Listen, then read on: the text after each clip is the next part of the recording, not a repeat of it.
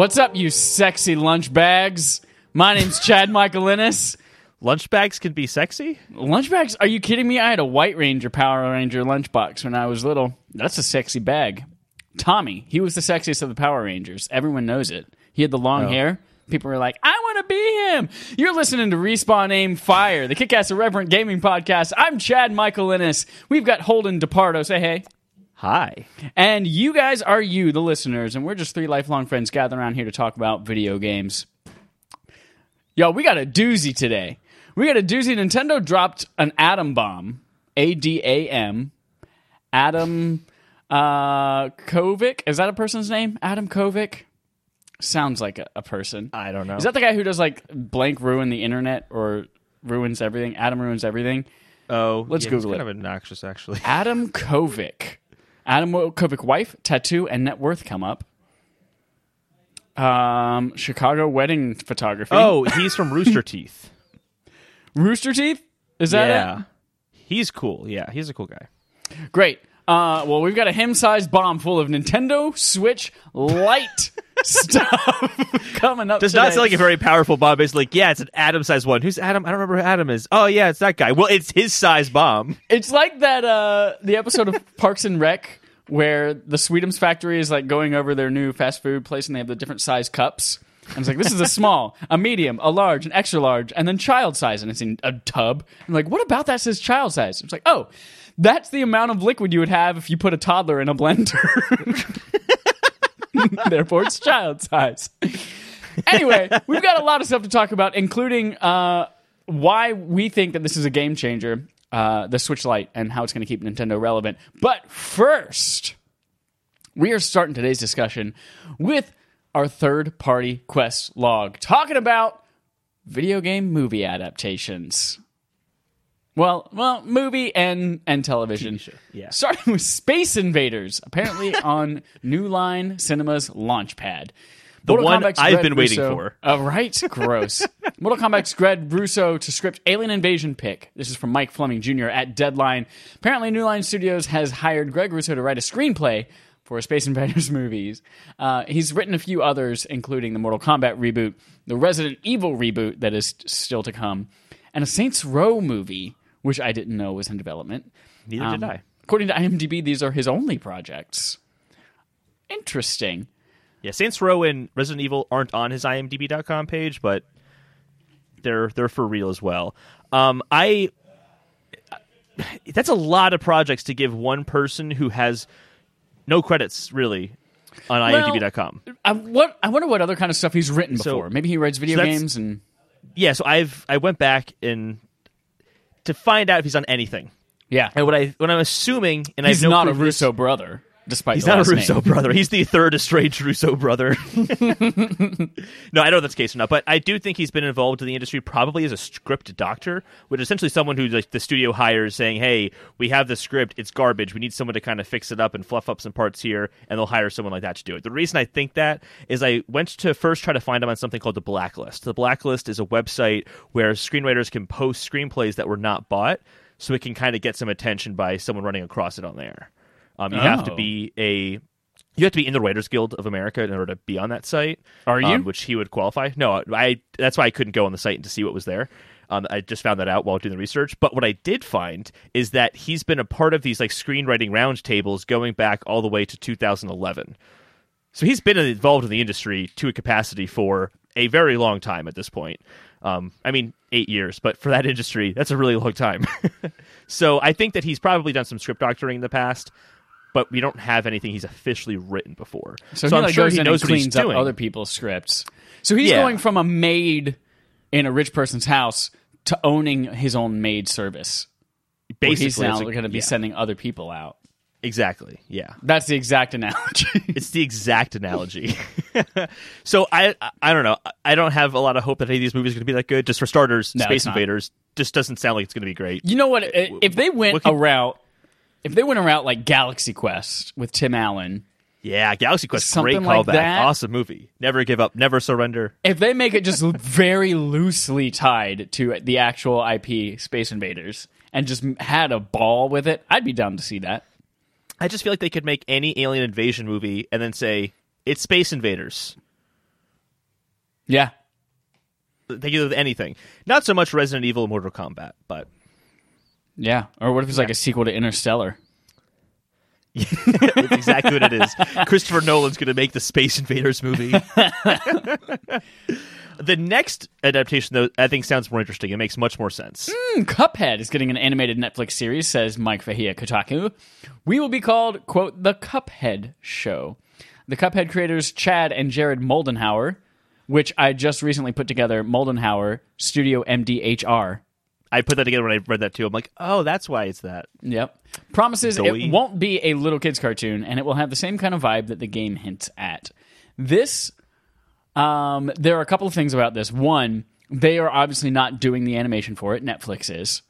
But Netflix is still going after that same type of style. Now, Cuphead, the game, every single frame was drawn by hand, versus Cuphead, the animated series, they're going to try to do it all digitally. They're still not going to rig like puppets like you would in an animation program for a lot of things nowadays and then just move those puppets with code. They're just going to instead draw everything digitally on a computer. The one like image that they released as the advertisement for the series, I didn't like the way that they're drawn. Their eyes are very different, and it just looks like I don't know. I have to wait and see whether that's just like, this is the key art, and then the show itself actually looks like the game. If they can change Sonic's eyes, they can change those eyes. So, yeah, but granted, Sonic's, we have not seen how Sonic's going to get fixed yet. The whole world erupted when Sonic's eyes were shown. But it doesn't. It seems like I'm the only one who's like, "Ooh, I don't like the way that they went with that." I mean, I can't remember, I heard this somewhere. When you're adapting something, you have to like stay true to the original, but you also got to keep in mind that you are making something for a different medium, and sometimes that means you have to make some sacrifices. I know, but it looks stupid. It's dumb, but I'm very, very interested to see what it goes. I'm more hopeful for this than I am for any of the other movies you just talked about. Yes. Side note, I was listening to Easy Allies this week, and I forget who on it was mentioning this, but apparently they did a poll of like their nephew or something like that, and apparently kids in elementary school don't play Fortnite anymore, but instead they're really into Cuphead. Oh, really? And that's what the kids are playing, at least in his nephew's elementary school. So that's completely, purely anecdotal, but this might be a way to kind of capture that audience. Well, here's another counter anecdote to that. My dad were in town to visit me this week, and they're 13 and 7. Grace and the 13-year-old. Your dad is 13? My dad is 13. And I showed them Cuphead, and boy, they didn't like it at all. No? They didn't like it at all. They didn't like the gameplay? They didn't like the style? They didn't like what? Actually, my brother thought it was too easy. He beat like most of the bosses on the first or second try. Your brother's an asshole. He's a total dick. I expressed my disappointment to him. I'm like, you're making me look bad. I struggled with that boss You forever. haven't even attempted more than 2 bosses in that game, right? No, I'm on the second to last boss of the first area. Okay, so 4 bosses. No, like 5. Maybe, probably 4. Yeah, probably 4. Yeah. And the run and gun levels. I did those too. Meow. Yeah. Meow. Meow. Oh, I'm a whale. We're going to move on to Supermassive Games Dark Pictures Anthology, which is kind of movie related because it's like you're playing a movie. Headline number 1 about Supermassive Games. Their Dark Pictures Anthology is planned to be 8 games long. This is from David Gill at Dual Shockers, and they also plan to have a cadence of once every 2 years. Two every year. So once every 6 months. Which I am 100% down for, especially if the rumors that the games are about 4 hours long are true, because I think that's perfect to be able to absorb something like that, maybe even replay it a couple of times a year. Over the course of the 8 games, the Curator, which is going to be the only character thread that links them all, will be the thread that links them all. Thank you. Repeating that in the same sentence for me. That's what I said. Pete Samuel, CEO at Supermassive Games, says, quote, "We have an arc in mind that plays over 8 games. We have them mapped out for the first 8, and each of the 8 different games will have a separate team, including different directors, actors, writers, and development teams," which I think is really cool. Yeah. So I first heard 8 games, and I'm like, ooh, big commitment. Really, really big commitment. But if you kind of think about it as they're making like a season of Black Mirror or a season of like Twilight Zone, it's kind of what this kind of sounds like. Little anthology episodes to make up a little like season. Yeah. almost. The I'm first kind of on of board for which Is Man of Medan. is Medan. Medan. Yeah, we've It's like Milan. Like the Will Ferrell SNL. How fast can you have your bags packed for Milan? And he closes his very tiny cell phone, and he has the bowl cut and the glasses. I don't remember that It's one. funny. It's funny. Man of Medan revealed to contain 2 multiplayer modes coming from Logan Moore at DualShockers. This is interesting, and I had to go back and listen to these a couple times to really understand what they were when I was hearing people talk about them. Yeah. And then I'm trying to make our decision on how we play it. So, one, there is a shared, in addition to the regular single player experience, there is a shared story mode where 2 players online play co-op, and each player makes their own decisions for their own playable character, and your stories interweave. And so I might make a choice in my game that causes something to happen in yours, and then you don't understand the background behind that choice, but then suddenly something happens in your game. You're like, oh my God, and vice versa. Yeah, they show a quick example of like your character falls down, but then like my character falls down, but then your character made a different decision that led them to not be there to pick me up, so I fall and die. Yeah. And Something then like there's that. also the opportunity for conversations. Like you make a dialogue choice, and then I have to choose a choice to respond to that. So you have to wait for me to finish making my response, and back and forth. So that can be super interesting. I think if we played that way, we need to play it both times because I got to flip flop and see what you did and make sure I did it better. And because it's 4 hours, I think this works. If it were an 8-hour experience like Until Dawn was, I think that'd be too much. But I think 4 hours is a great sweet spot. Until Dawn was in 8 hours if you killed everybody. We just killed everybody at the very end. We made it all the way through. Tom, Jesse, and I were playing together, and we were just handing the controller back and forth. We got to the very last level, and Jesse was the one playing the last level, who doesn't play video games, doesn't know by heart where the buttons are on the controller. Oh, and everyone died? And she was like, we were about to have everyone safe, and then she ran somewhere. I think I told her to go like turn on a light switch or something like that in the house on her way out, and she did, and then everybody died but Hayden Panettiere. So that's one mode. Then we also have movie night mode, where there's local play for 2 to 5 players, and basically each person gets assigned a character, and you will hand off the controller as the game switches between the different characters' perspectives. So I'll be responsible for one person, Sean Ashmore, obviously, because I need the big name, because I have a big ego to match. And then you'll have the other people. We've been talking about how do we make this a community game night game for a while now. I want to figure out how we do these with the wish community. movie night mode also worked online. Like you have a party going, Yeah. and everyone in the party can hand off. Like your controller will vibrate to say you're in control now or something like that. The thing that Because- I've been thinking, it's a little clunky, but we might be able to do it, is share play on PS4, where you can virtually hand the controller off. But I don't know if you can do that with a group of people or whether it's just 2 people. I don't know. We'll find out. We'll experiment a little bit before that comes out, Yeah. which is next month. It's coming out next month. Yeah, August 30th is when it comes out. And that's on PS4, August but also Xbox 30th. One and PC. Actually didn't realize it was coming out for the consoles. Yes, that's actually a big thing because Until Dawn was console exclusive. Was actually just exclusive on PS4. Yeah. Multi-plat. Speaking of not exclusive, a game also coming to all those systems. Not exclusive. Marvel's Avengers SDCC, which is San Diego Comic-Con, gameplay reveal seemingly won't be made public. So this is the description for the Avengers panel. Join Sean Escaya, creative director at Crystal Dynamics, and the performance cast of Marvel's Avengers for a special presentation that will include new information and the first public gameplay reveal for Hall H attendees only. So basically, if you're not there, you won't see it. I feel like that's I think pretty this is a common huge for mistake. Comic-Con. I think that it doesn't look great when people were really confused about what the game was based on E3, and the first time the big complaint being we needed to see gameplay, and then cool, we're going to show gameplay, except like not for everybody, only if you're there. They gotta release this footage right after the event. It's basically a behind closed door thing from E3, but for an audience of fans instead of necessarily critics and news outlets. I don't think if history has anything to say about how these panels and things like that are conducted, I don't think we'll ever see this footage not recorded on a cell phone from the back of the auditorium. But I do think we will see something within a few weeks of this happening, even if it's not the same exact footage.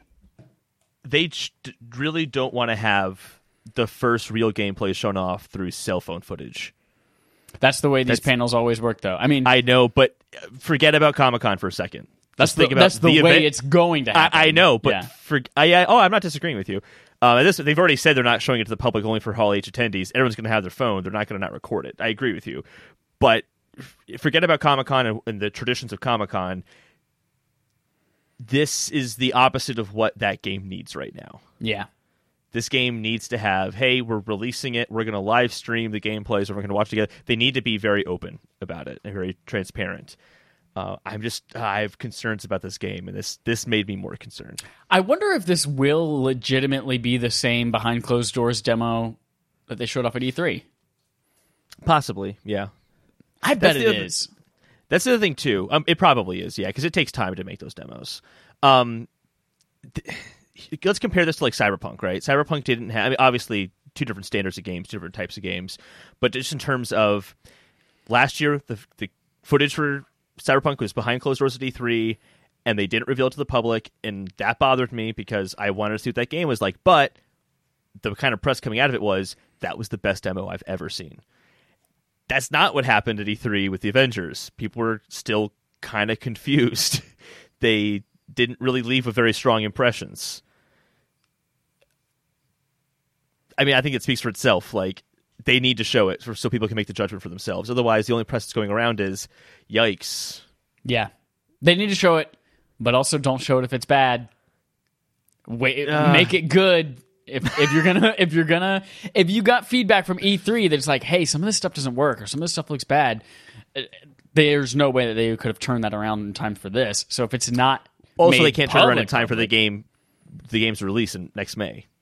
If it's they can. Absolutely, they can. If they can change Sonic's eyes before Valentine's Day,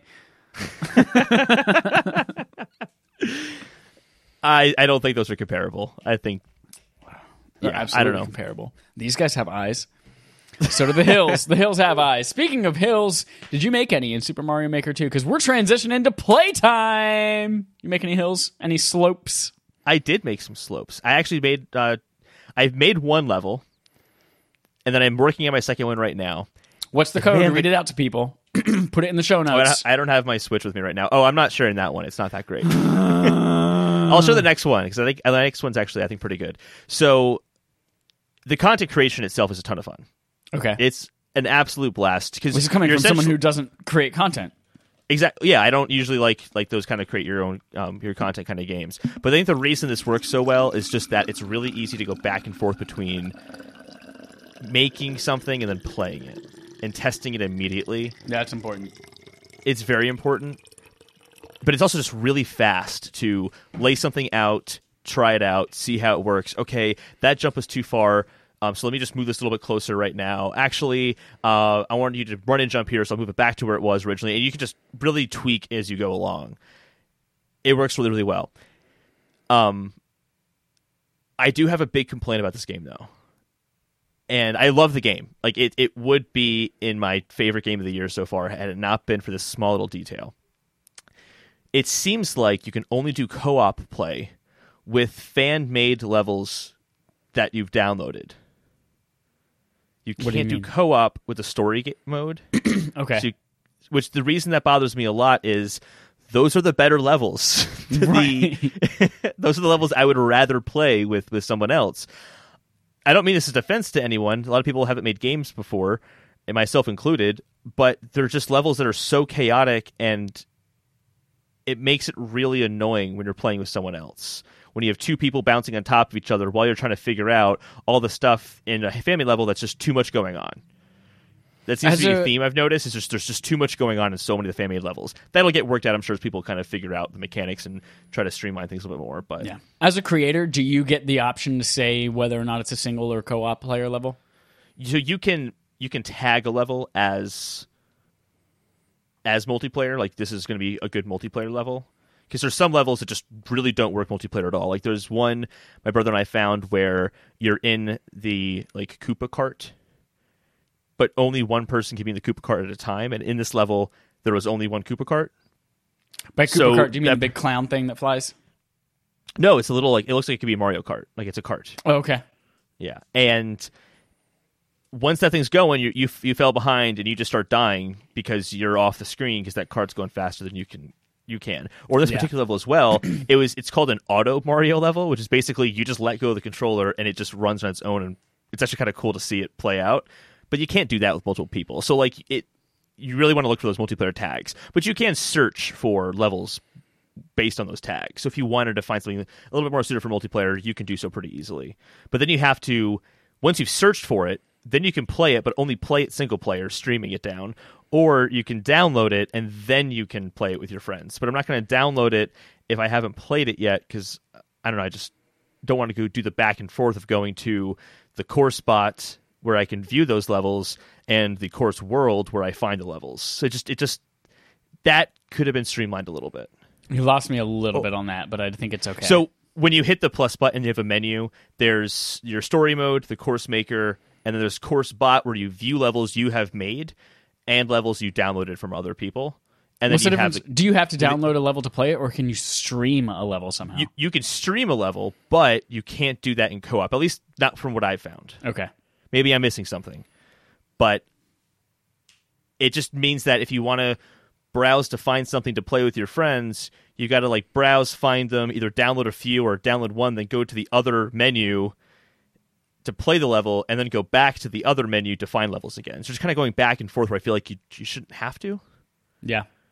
But I still think the story mode is really clever.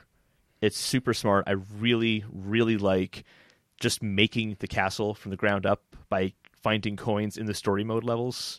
And the story mode levels, again, like I said this last week, all of them are centered around specific sirens objects. On our end. I can't even hear them. Okay, good. Sorry. Yeah. You're going crazy. You're schizophrenic. So each level in story mode centers around a specific obstacle that they're basically trying to teach you the nuances of. Right. And that's been a lot of fun. As I've been creating levels, I've been trying to treat it like that, where I kind of take one mechanic, I give you a simple version of getting around that obstacle, and then do the same thing with increasing difficulty until you get to the end. That's kind of been my goal and how I approach making a level. But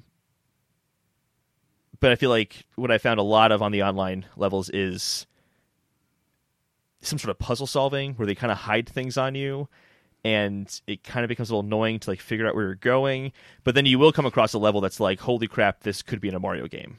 And I've been saving those and downloading those ones. And I'll actually probably share a few of those ones in a show note or something, because I want to highlight some, I think, the better levels that are out there, because there's a ton of them. There's already 2 million. There are already 2 million. 2 million, levels. But I thought each user could only upload 32.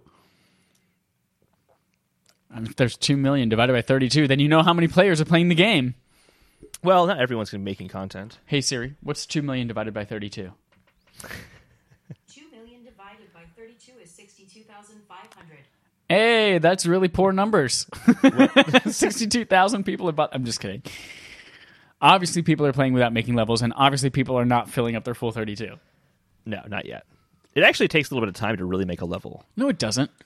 It kind of, if you really want to take it seriously, give me the tools and a little stylus, and I'll go draw a line, boom, publish, level, done. I'm surprised I haven't seen anything like that yet. I don't know. Maybe it's out there, but it's just being buried because of good algorithms. Yeah, but I really do like it a lot. I think it's a really, really good game. I just have an issue with that kind of co-op mechanic. And then that tying into online and how they add online, I'm assuming it's just going to be the same co-op options that you have normally, just online instead. In which case, I still can't play with people in story mode online. The biggest problem with Nintendo Switch Online is not the program itself. It's the game's not being designed to be played online to begin with, and it's so frustrating. But I have more thoughts on that when we talk about Nintendo Switch Lite. Duper super. So let's move on to you, Chad. Moving you played on to some me. other games that had the number 2 in it. Oh, I did. Donkey Kong Country Tropical Freeze 2. Remaster of the first. Yes, I played Donkey Kong Country Tropical Freeze. I picked it back up after I saw the renders of the Nintendo World and Donkey Kong Country at Universal Studios. And I saw Donkey Kong and I was like, you know what? I never finished that. I got to like the end of World 5 out of 6, and I never finished it. So I'm going I'm on World 5 playing right it. now. It is so fucking hard. I Yeah, forgot it's really how fucking hard hard. that game was. So All the apparently- levels are super long as well. That's what adds to it. long levels. Speaking of, they all introduce some kind of mechanic, and then it's in a simple form, and then by the end of it, you've mastered that mechanic in order to beat the level, and then you never see it again, which I think is really cool, too. My parents pretty much exclusively played this game on their Switch, and they have beaten the entire game, and they've gone back in every single level and gotten all 4 Kong letters and beat the level. That's really hard. Holy crap. Because when you do that, you unlock a secret, harder 7th world. And they're working their way through that too. And my parents are not great at this game. Despite it being the only game that they play, and they've been playing Donkey Kong Country over and over for 20 years, they're not great. And if I'm sitting here taking sometimes 20 to 30 attempts on any one given section of a level, I can't imagine how long it takes them to beat a level. It's insane. This game is so hard, but I love it. Love it. I'm definitely going to finish that this week because I think I only have like 4 levels left, and then I don't know if I'm going to have the time or patience to go back and get all the Kong letters and unlock the secret world. But I also played Titanfall 2. Holden, I had so much goddamn fun Right? with this game. We had our game night. We had 5 of us playing. It was you and me, Alex Kozina, Dallas, and Matt. We were all 5 playing on Tuesday. It was a super fun time. There's room for 6 people on this team, so for the rest of you guys who are patrons on patreon.com/RespawnAimFire, come and join us this Tuesday. Holden won't be there, so actually we have 2 more spots this week. Play with us. It's a good ass time. Yeah, I'm really surprised at how much I'm liking the game, too. Yeah. It's, I'm not usually a multiplayer shooter kind of guy, but I'm digging it. I haven't even touched a single player yet, so Yeah. Same here. got to do Same that here on because both that's our accounts, barf you game said. of the month. And then I also yesterday, I don't know. Time is a flat circle. Yesterday, Saturday. I put out on our Patreon, hey, I'm doing Borderlands 2 DLC because I'm so close to that platinum, baby. So close. I now have all of the character-related ones. Basically, all I have to do is beat Terramorphous, which is like the super hard and post-endgame boss. It's level 50. And I have to find this one fucking dude in Sanctuary who only randomly spawns every once in a while named Michael. Michael apparently was a kid who had cancer who loves Borderlands, and they put him in the game to give you a magic weapon every so often. But I can't fucking find him after 60,000 times I've respawned in Sanctuary. Anyway, those are pretty much the only trophies I've left. But we were going through the DLC, and Alex Kozina, winner of last week's KFAF challenge on Kind of Funny, which is fun because he made a really cool game. You should go check it out. We played through all of Tiny Tina's Dungeons and Dragons inspired DLC. It was about, I don't know, maybe 4 hours worth, and we played it pretty much in one sitting. I am floored by the quality of this DLC. All the DLC for Borderlands. It all adds, first of all the enemies are all completely new. So there's skeletons, and there are giant dragons, and there are, we're fighting knights and Did any of them dark turn knights, storm invisible? knights, and stuff like that. There were seer skeletons that were mages that would turn invisible and shoot lightning magic at you. But Nope. so that's amazing. They added new gameplay mechanics, but this one in particular, because I played a little bit of the big game one from Hammerlock and then Tiny Tina. This game had me giggling from start to finish. The whole setup is Tiny Tina and the original 3 Vault Hunters, Brick, Mordecai, and Lilith, were all playing a game of Dungeons and Dragons. And you guys are the characters they're playing as. And so the entire game, Tiny Tina's narrating, because she's the dungeon master. She's narrating throughout the whole thing, and people are talking and stuff like that. And you'll get to, like, 10 minutes into it, and it's like, all right, and now there's a giant badass dragon that appears to eat you, and it's like level 70, and it's impossible to beat him. And then Lilith's like, Tiny Tina, you can't do that. You can't put an impossible boss. She's like, okay. It's a smaller dragon, and then the dragon disappears, and a smaller one pops up. And then, like, you get to a character in there, and it's like, all right, now you have to get to the dwarves and have them help you through this mission to help beat blah, blah, blah. And we get to the dwarves, and Tiny Tina says, Brick, what do you say to them? And Brick goes, I punch him in the face! And she's like, oh, but if we talk to them, then, no, I punch him! Like, all right. And your mission objective then becomes punch the dwarves in the face. It's just her narrating the entire thing. I was laughing from start to finish. And all sorts of things like, I can't get through this part right here. And then she's like, how about I make this magical thing appear? And just stuff in the game world is changing all the time, and people are being swapped out because she's the DM and she's making hilarious decisions. That does sound pretty unique, actually. It is. And then I also started playing Torg's DLC, which is kind of a battle arena type thing where you are increasingly trying to become the best Vault Hunter, and you just go into this big pit full of a bunch of enemies who are all fighting each other, and you have to come out on top, and you have to do that several times and beat champions and stuff like that. And that's really cool, too.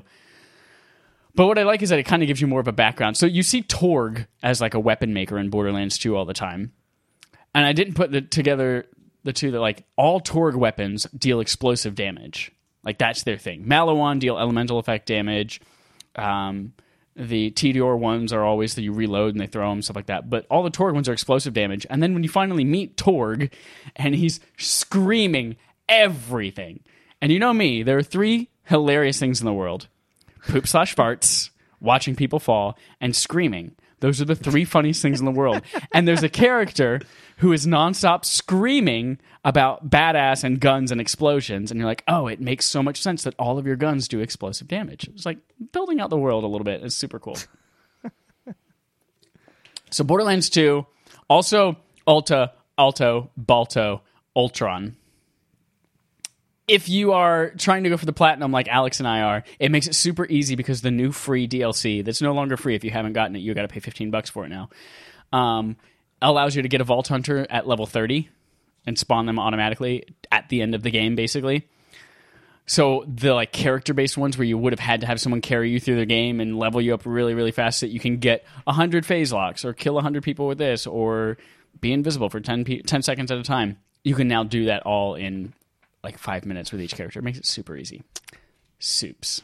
Ease. That sounds like a hack to fix the optimization issues. No. It was I'm just trying to be negative of the game because I didn't like it. It was a byproduct of an interesting idea so that people could play this new DLC, and it just happened to make the platinum easier a couple weeks ago. Well, then. Woo! So that's what I played. I'm going to be finishing up that platinum this week, playing some more Titanfall 2 with all you little titular lifelong friends. And then, titular means like in the title. But I like to believe it's tits related. So that's why I say it. We're going to move on to our fetch quest. Gonna go fetch a quest because we're a dog. I'll take us through it. Take me through it. So, starting off with a video from Austin Evans on YouTube. He built a PS5. Which, funny enough, in the video he says, this isn't a PS5. But he names the video Building a PS5. Anyway, he basically, based on what Sony has talked about with the PlayStation 5, got some components off the shelf to get as close as he possibly could to what he thinks the PS5 would be, while like tailoring like the voltage and all that to be a little bit more like a console as opposed to a PC. But he had to make some inferences. So, I mean, obviously it's not the real thing, but it's a close enough idea. And if it's as close as he thinks it could be to the PS5 releasing next year, he got 4K 60 frames per second running. He got 1080p running at over 120 frames per second. And those are kind of both been the touted goals of the PS5 and the Xbox 2. So kind of cool to see that like maybe that actually is possible, whereas we kind of thought, oh my God, that'd be so expensive. I don't know, but man. It sounds like it might be feasible. 4K 60 is already achievable on current gen systems for native some games. 4K, though, not like the coalesced 4K or whatever it's called. One X can do it native on some games, so okay. Just saying. Right. Yeah, I mean that's not super impressive, but I'm sure whatever the feat is to get it, and whatever game specifically he was showing off was impressive. Yeah, it was interesting. Also, I don't want to play anything in 1080p anymore. Fucking get out of here. I have a Oh, is 1080p. it 120 frames per second, though? Depending on the game, that might be optimal. Can I tell you, Hulu is finally allowing you to stream 4K instead of 1080p, and I am about to thank the Lord for Handmaid's Tale in Ultra HD. Because 1080p needs to get the fuck out. It's done. It's done. Nintendo Switch, you're taking a back step with the light. 720p only? Get out of my eyes. Just It's kidding. a handheld. We'll get to that later. Go. Dr. Mario World hits 2 million installs and passes $100,000 spent within 72 hours of launch. That's from Alyssa James at DualShockers. Good for Dr. Mario, I guess. I know my Have you brother played it? No, I haven't, but my younger brother Henry, the 7-year-old, he played it all last week. He was obsessed with it. You guys have such, super... What's the word I'm looking for? Pretentious. Super pretentious historical white guy names. Holden Adams, whatever the fuck. Oh, Holden Christopher Adams DePardo. Christopher Adams DePardo and Henry, and I'm sure the other one's named Alexander Hamilton DePardo or whatever. I don't know about Henry, but Grayson and Holden both come from J.D. Salinger books. Yeah. And That's J.D. why. Salinger named him after historical figures in America's past. Well, I mean, technically, I'm related to historical figures in the past, so Exactly. it fits. You bunch of white pretentious assholes. Hey, I'm proud of my heritage. You're not allowed to have white pride, Holden. I'm not saying that. To be clear, I I'm know. related to John Adams, John Quincy Adams. I'm talking about that, and that's pretty cool, I think. Why are those two different people? They should have just said one of us needs to change our name or move to Spain. You know that John Quincy Adams is the son of John Adams, right? No. Okay. I fucking hated history class. Oh, man. See, Just as pretentious the white two very people cool naming their people. kids after themselves. I'm going to live forever through the name of my child.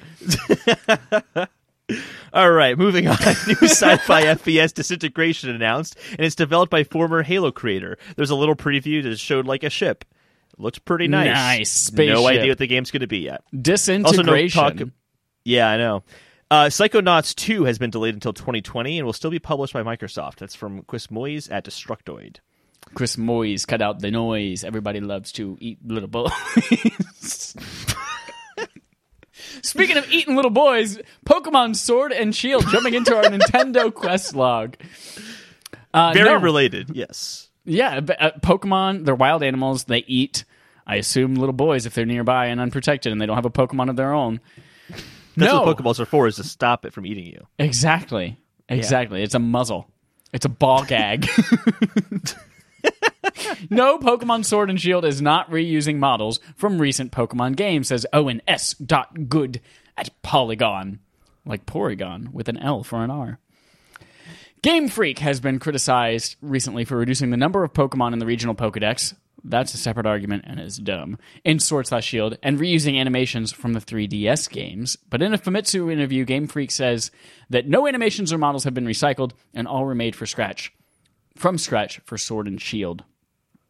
The main reason for reducing the number of Pokemon comes down to render times for high-quality models not possible on the 3DS.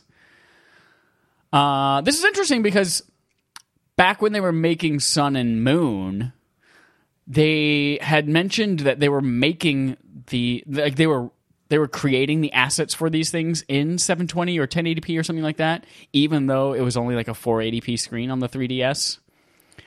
I guess with the intention of maybe if Stars ever was a thing, like the Stars Switch spinoff of that series, if that was a thing, that it would still look good on there. But apparently they scrapped all of that and just made everything from scratch for Sword Shield.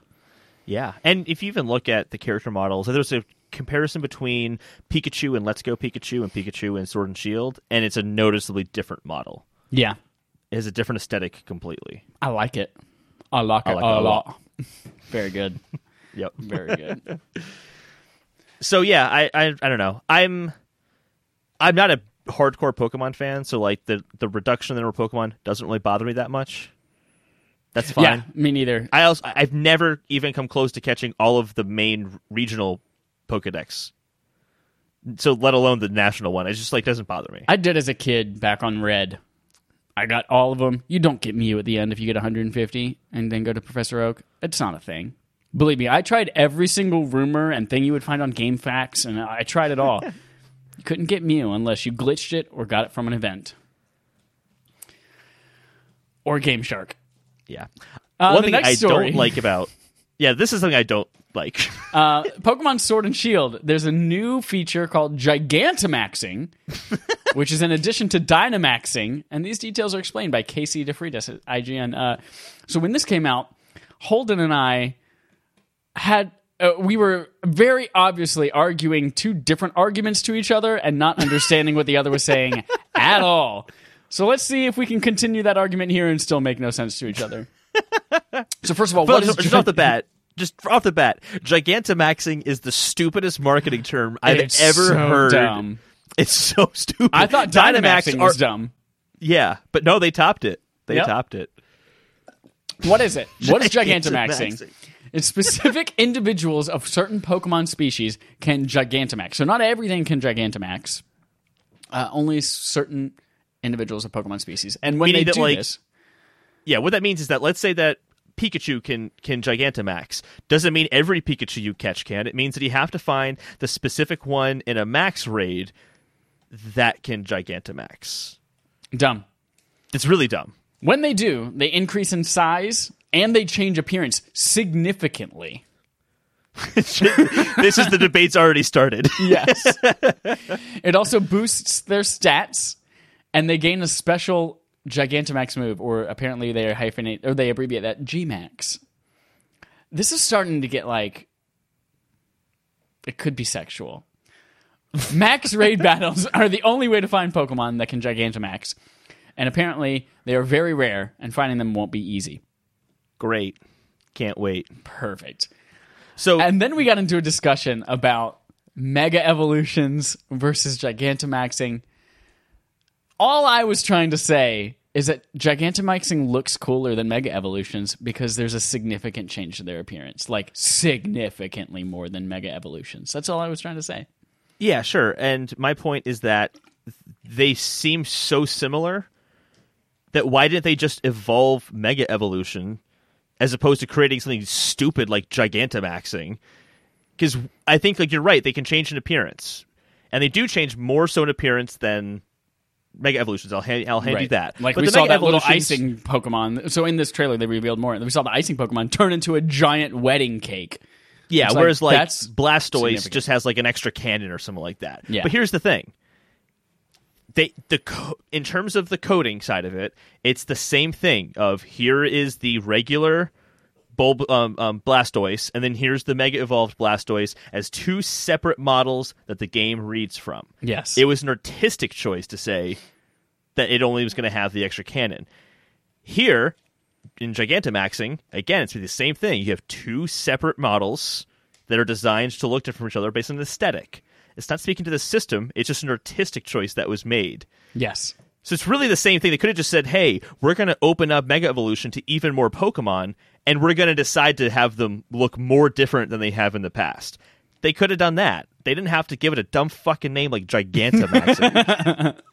But I have a chart here of like all the differences. This chart came from that IGN article from Casey DeFreitas. Just comparing Mega Evolution, Dynamax, and Gigantamax. Just there are some things I want to compare that I think are relevant. First of all, they're all stat boosting. All of them boost your stats. Dynamaxing and Gigantamaxing do offer you different moves than whereas Mega Evolutions, there's no special moves. It's just the same moves with better stats. Where I think Mega Evolution has the advantage is you can do it anywhere, anytime, whereas both Dynamaxing and Gigantamaxing are limited to certain locations. Don't understand that. And then Gigantamaxing is even more limited, which we already talked about. You have to have the individual Pokemon of that Pokemon species that's compatible with Gigantamaxing. However, Dynamax has the biggest advantage where all Pokemon can do it. Because really, they're just increasing the size of it. They're just making the character model bigger. They're not actually offering a new character model. Right.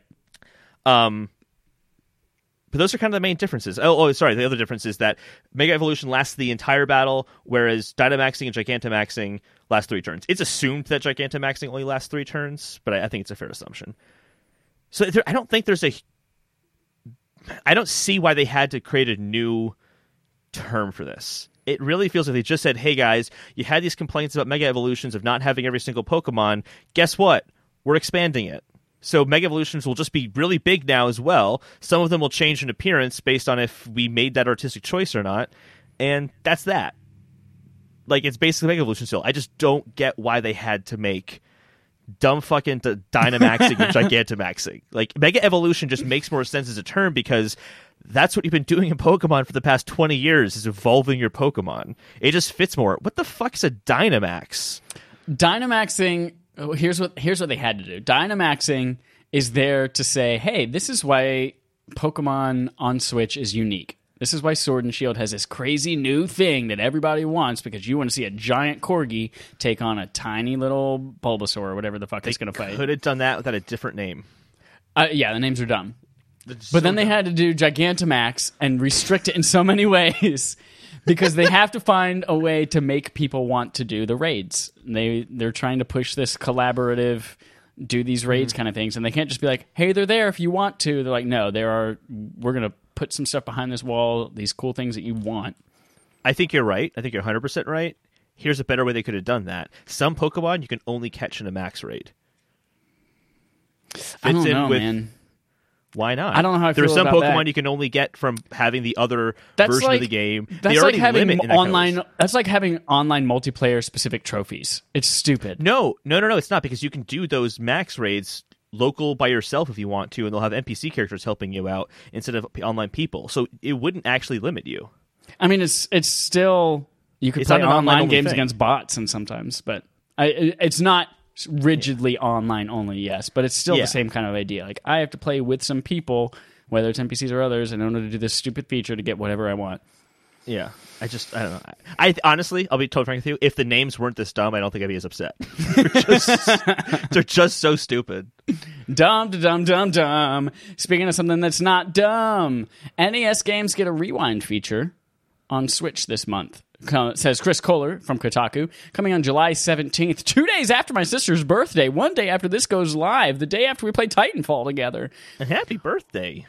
Holding down both triggers brings up a timeline of snapshots, similar to like the SNES Classic or the NES Classic, which is, I think, a very, very welcome addition to it, especially if you're, like, they're releasing special versions of these games on NES online service, whatever the fuck they call it as well.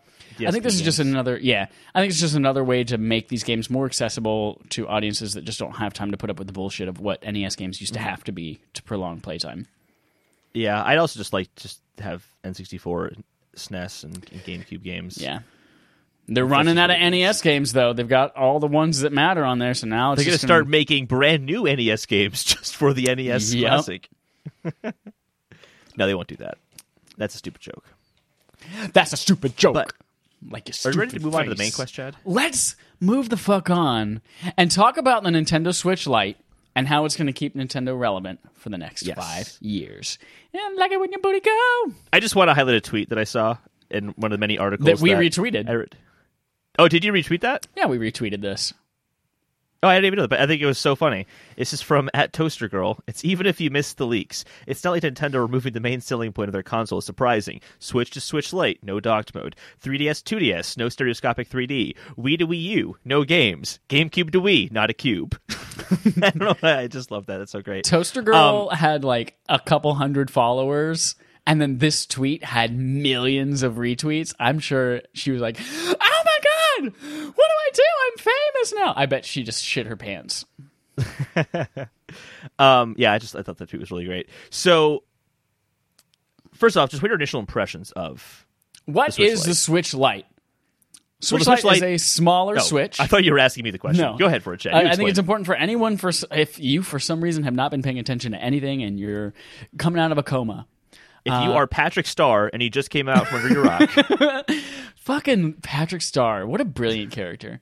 Switch Lite is something new revealed by Nintendo this week. Why it came out this week, who knows? Maybe we'll discuss that. But it is a new version of the Switch. It is intended to be handheld and portable only. Does not dock. Still charges with USB-C, though. It is smaller in size, has a smaller screen. It's 5.5 versus a 6.2-inch screen. Has a little bit better, slightly better battery life, promising 3 to 7 hours of play based on whatever you're choosing to play. and it is. I think that's like basically. Oh, they removed some features like HD Rumble, and obviously the ability to play it in docked mode. You can still use controllers with it though, like Joy-Cons and Pro Controller. And HD Rumble will work there, of course. Right, if you have paired controllers over Bluetooth, yes. So that is essentially what they released. It comes in $100 No cheaper. IR camera as well. Right. Obviously, since there's no Joy-Con that you can take off, no IR sensor on the Joy-Con or the Switch. Which means no eating sandwiches in 1-2 Switch. Damn. I'm so upset. Yeah, so that was one game they called out in the reveal. They're like, if you want to play 1-2 Switch, you have to have extra Joy-Con. Also, no kickstand on this one, so you cannot play it in tabletop mode without either laying it flat on the table or with some kind of accessory. Which makes me wonder who would actually use a Pro Controller on a Switch Lite. I don't know. There might be people I'm out sure there. someone will, but I think it's going to be a very limited amount of people. So why make this Switch? Well, it's $100 cheaper. And it's easy to advertise to people, kids, people who want a second Switch for the road because it's smaller, more compact. It comes in 3 colorways, a teal one, like a banana yellow, and a gray. And then there's also a special edition Pokemon Sword and Shield one that looks so good. It's like light gray with like the berry magenta color on one side and like the dark blue on the other side. And then on the back, they've got the legendary Pokemon, Zaxby's and Zatarans.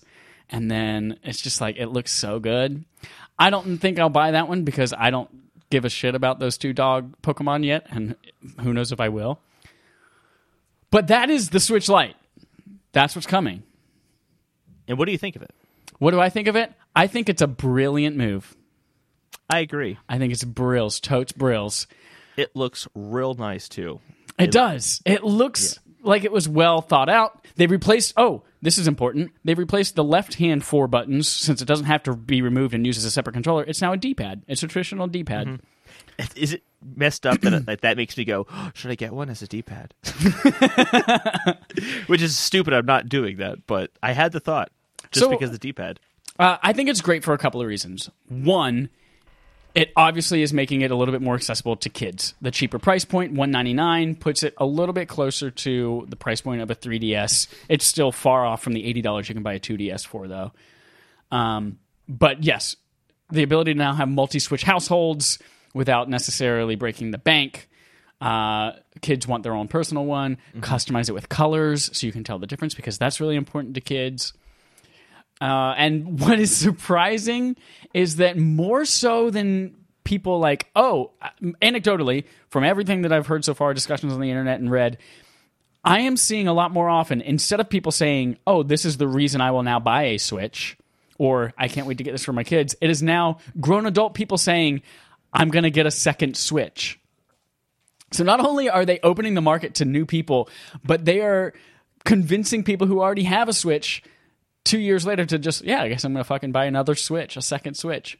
Am I one of those people? Yeah, I'm buying a second Switch. Are you going to buy a second Switch? I'm not going to buy one at launch, but when they release a colorway that is the right one for me, I'm absolutely picking it up. What happens if the Switch Pro gets announced, though? I'll buy a third Switch because I'm an idiot. That's what I'll do.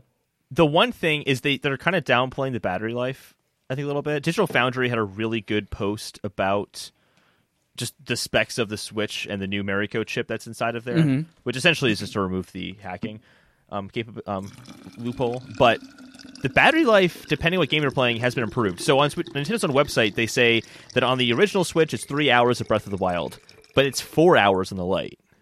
That's actually a sizable increase in your battery life. That's a 33% increase in battery life. That's not that bad. I mean, that sounds kind of worth it. That's the one thing that has me going, besides the D-pad, has me going, I might consider that, because I kind of do play my Switch mostly in handheld mode. I do too. I mostly play it in handheld. The only times I play it on the TV is the rare occasion that I have friends who live locally who want to play Smash Bros. Or Crash Team Racing or Mario Kart or something like that. Yeah. In which case, we'll play it on the TV. But yeah, most of the time it is I'm playing this on the shuttle to and from work or laying in bed with my Switch. That's where I play it. Yeah. So I think this is a good jumping off point to kind of how this is going to keep Nintendo relevant and why this is, you kind of said, is kind of a game changer. So I got some stats. Oh, read me those. Figures. You love fucking numbers. You get a big old stiffy for numbers. Go. I mean, this is numbers we've already talked about in the podcast. I just think it's relevant to bring it up for context here. So back in October 2017, Nintendo released information on how people were using the Switch. And was it mostly docked? Was it mostly handheld? Mostly hybrid? And it was broken up. 20% have the TV mode as their primary way of playing the Switch. 30% have handheld as the primary way they're playing. And 50% do hybrid. But I also read into how they got those stats. They got those stats by tracking what's going on when you're online. Here's the thing. That skews heavily in favor of docked mode because airplane mode is... You cannot turn airplane mode on at all when you're in docked mode. It has to be on. I know the so Wi-Fi many people card has to at least be on. Who leave their Switch in airplane mode permanently. Exactly. Just to save battery life. When I'm in handheld mode, exactly. And those two things, I think, really skew this in the favor of showing a greater amount of people using docked mode. Docked mode is the lowest number on here, and I'm willing to bet that they're just missing out a bunch of people who don't have their Switches on when they're in handheld mode.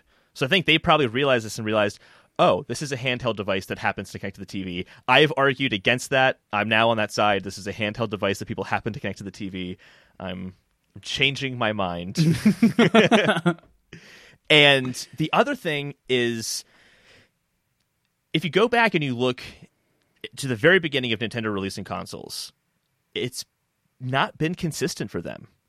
The NES sold way better than the SNES, which sold way better than the N64, which sold better than the GameCube. Then they had a huge spike with the Wii. Then the Wii U tanked, and Switch is now finally doing better because it's a handheld. That's the. All right, we'll put it this way: their handheld systems have always sold consistently well. Right. Always, they've never had a handheld not do well. The 3DS is the weakest selling of the handhelds. Kind of. Game Boy and Game Boy Color are combined together. They sold 118 million units each. Game Boy Advance was 81 million units. DS was 154 million units. 3DS is 75 million units. They have never had a problem reaching very, very high numbers with their handheld. It's a more reliable business model for them. Yeah. How are they going to compete against the next consoles? They're not going to. They're a handheld company now. And the two tiers of Nintendo have always been console and handhelds. And this big divot is now going to be the two divisions of Nintendo are mobile and handhelds. I don't think they're going to call it handhelds, but that is certainly their strategy. Yeah. And here's the way that they're going to win. They talked about, we read last week a story about how Nintendo is looking to expand its user base to entice developers because they're like, number of people with the systems is really important to us, and it's attractive for developers. They are now taking their handheld market, which has done significantly well in the past, and their console market, which is hit or miss, and they are now one market. So they're taking both their home console and their handheld both into one with this new system, and they are going to make more it so a than powerhouse. The original Switch. Yeah, and the fact that they can both, for the most part, play the same games at the same quality, it's going to be a force to contend with for Absolutely. All the systems. For developers' sake. I see where you're going from, but I wouldn't even say forced to contend with because it's just like, hey, I have a PlayStation 4. I want to play something when I'm out, or PlayStation 5. I want to have something to play on the go. Streaming sucks. This game streaming thing's not really working out for me because I don't think many people are going to really do that initially. This is going to be what they do. They're going to play Nintendo games instead. There's just something that's kind of trusting and reliable about Nintendo handhelds, and 3DS is clearly not their handheld anymore, obviously because it's been out for so long. You go to Nintendo's website, you look at the sales numbers, and they've been, between 2015 and 2018, consistently in the $6-7 million range of units sold. Then they just suddenly dropped to 2.5 million the next year. So 2 years of selling well alongside the Switch. Now it's tanking. And it's time. And I think most of that is... Go ahead. They did officially make a statement saying that the Switch Lite is not a replacement for the 3DS, and they are still supporting it, even though that's literally just something to say to not piss people off who just bought a 2DS. Yeah, that's complete... It's not... No, that's not true. Mm-hmm. I mean, I get why they have to say that, but it's not true. I think the $80 2DS that comes to the game is a great deal, but I really kind of feel like... with the way things are playing out in the market, with 3DS sales going down, which includes 2DS, and Switch sales going up, especially when this comes out, they're going to skyrocket, I'm sure. People are willing just to spend the more money to get the Switch Lite. I think that's what's going to happen. And I think next year we're going to see a massive downfall on 3DS sales. There's already basically no games coming out for it at this point. It's over. But it's going to be quiet. It's going to be a quiet dismissal. Yeah. One day we're just going to be like, remember the 3DS? Where'd that go? And then Nintendo's going to have, like, in their backyard under the tree and a tire swing. I think the Vita is going to, and the 3DS are going to end very similarly. Where, like, 3 years from now, Nintendo's like, oh, we're actually stopped making 2DS models. And they go, oh, you didn't already do that? Okay. Yep.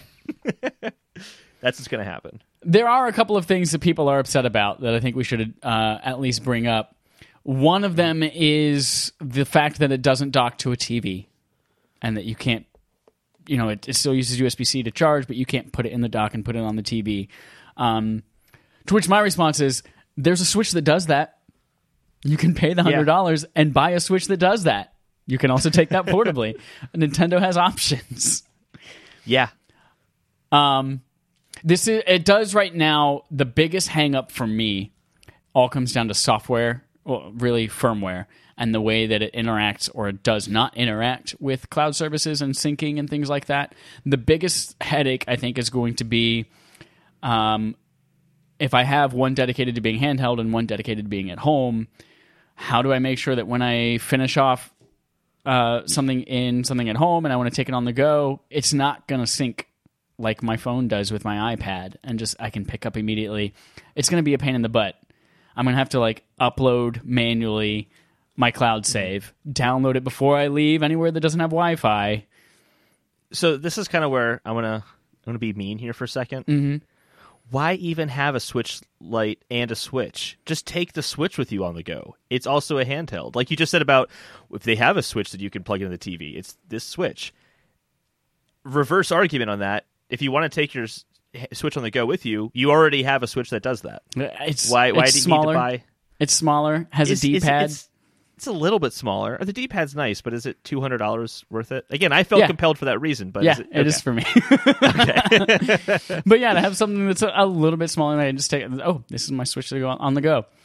So that's going to be a big headache for me and something they've got to fix. They did mention that there's going to be something in the future of, right now you can manually use cloud saves via online service and stuff like that and move saves and transfer data, but it's got to be a lot more seamless between the two because there is a huge discussion of people picking up a second Switch. That's a large part of the discussion going on right now. I'm really surprised.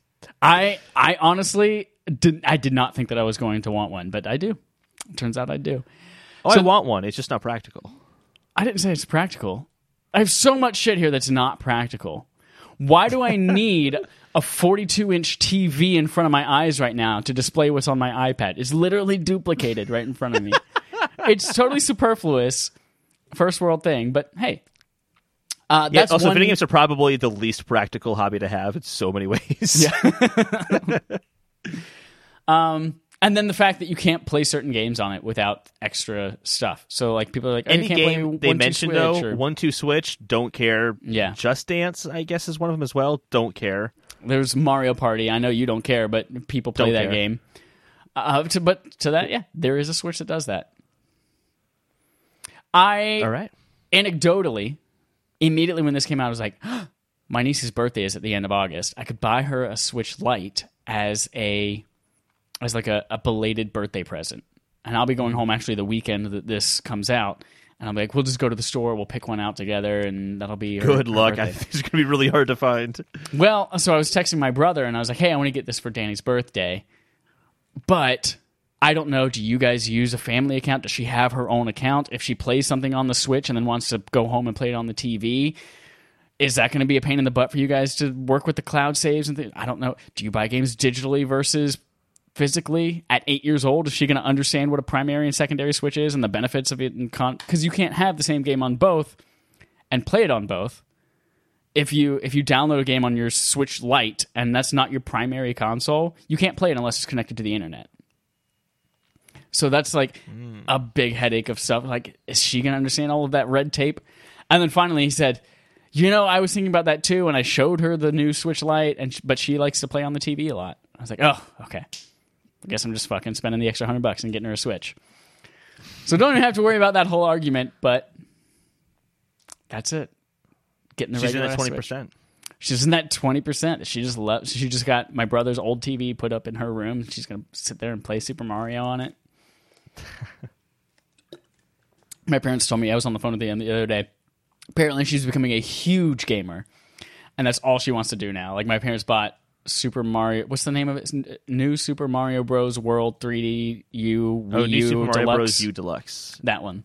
Yeah. They just bought that, and they're playing it with her, and she's fucking great at it. And then all the time, she's like, I want to go to Tata and Das's house. That's Grandpa and Grandma and her speak. I want to go to Tata and Das's house and play Switch. They have a Switch at home, but she just wants to go play Mario there.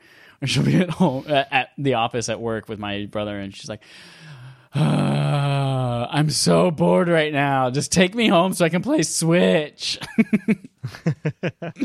So she's turning into a gamer, and I freaking love it. Can't wait.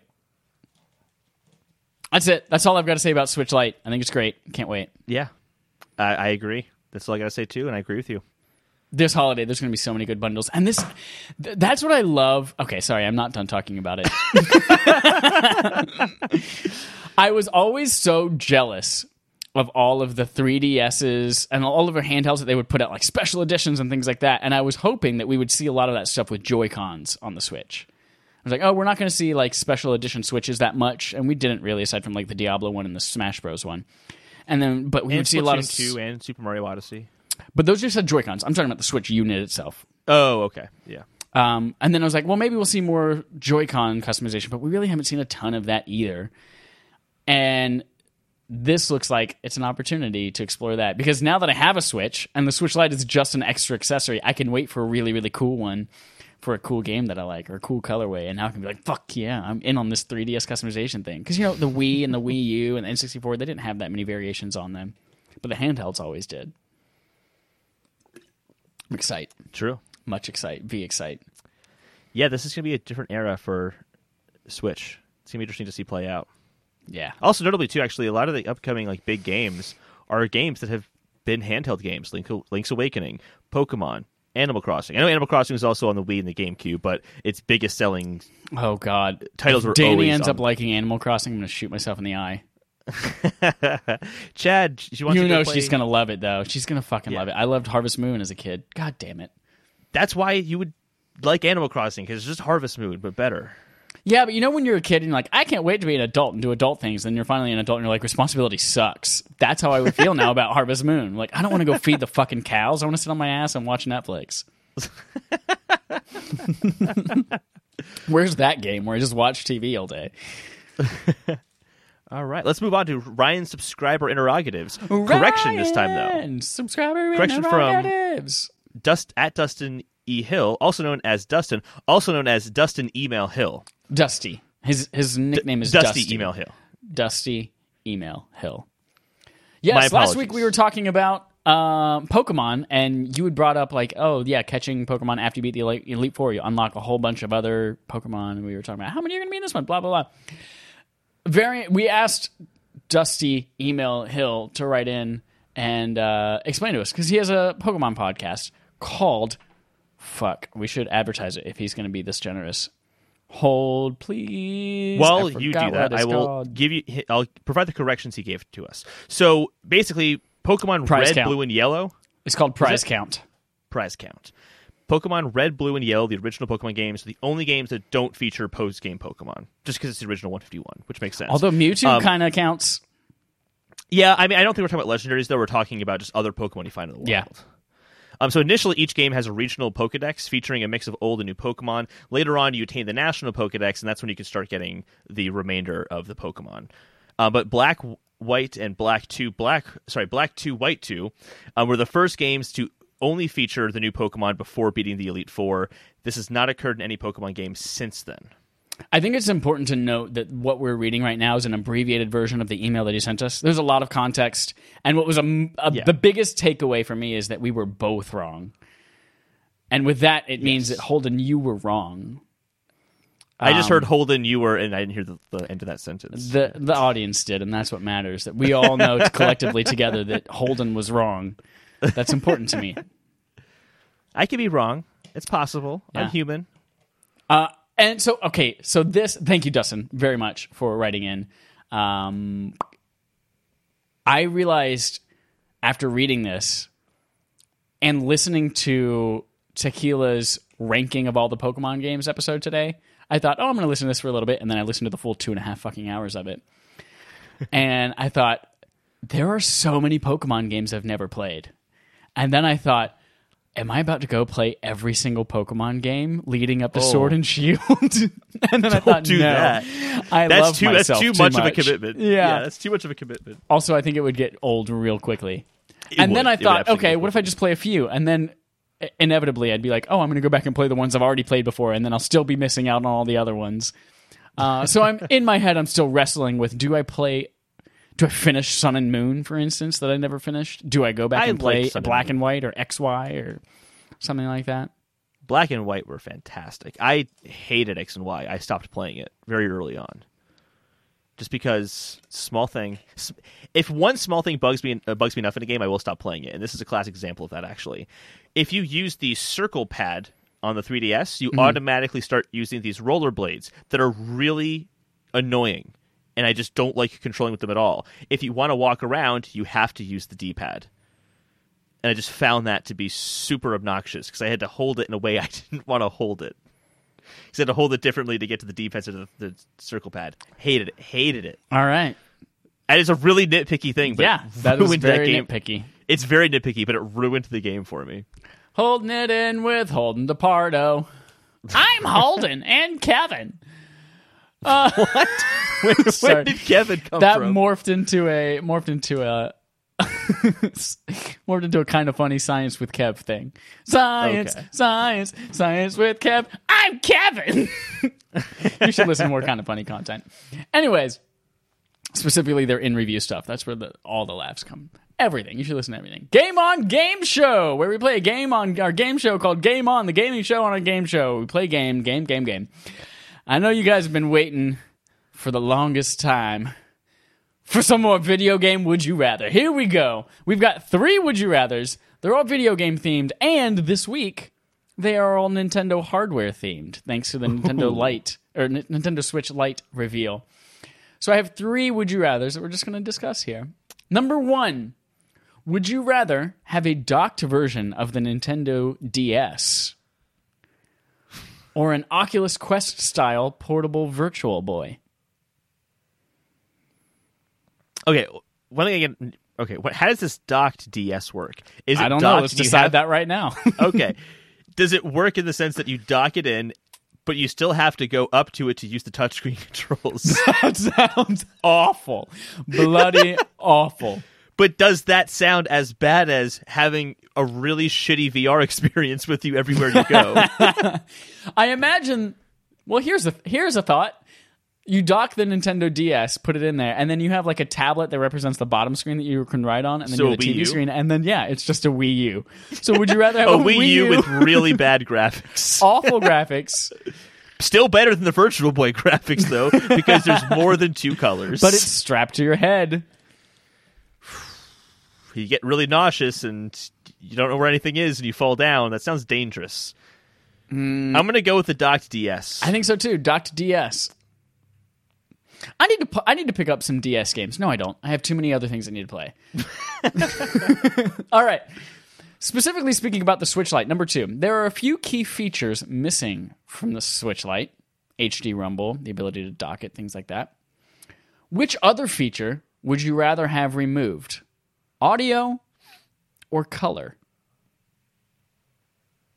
Would you rather not be able to hear anything in your games, or everything is in black and white? You're saying removing a feature. Yes.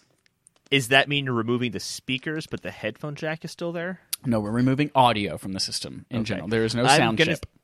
I'm going to say remove the audio because I like to play games while I listen to a podcast or something, or watching something on YouTube in the background. And I'd rather listen to the YouTube video than what's happening in the game.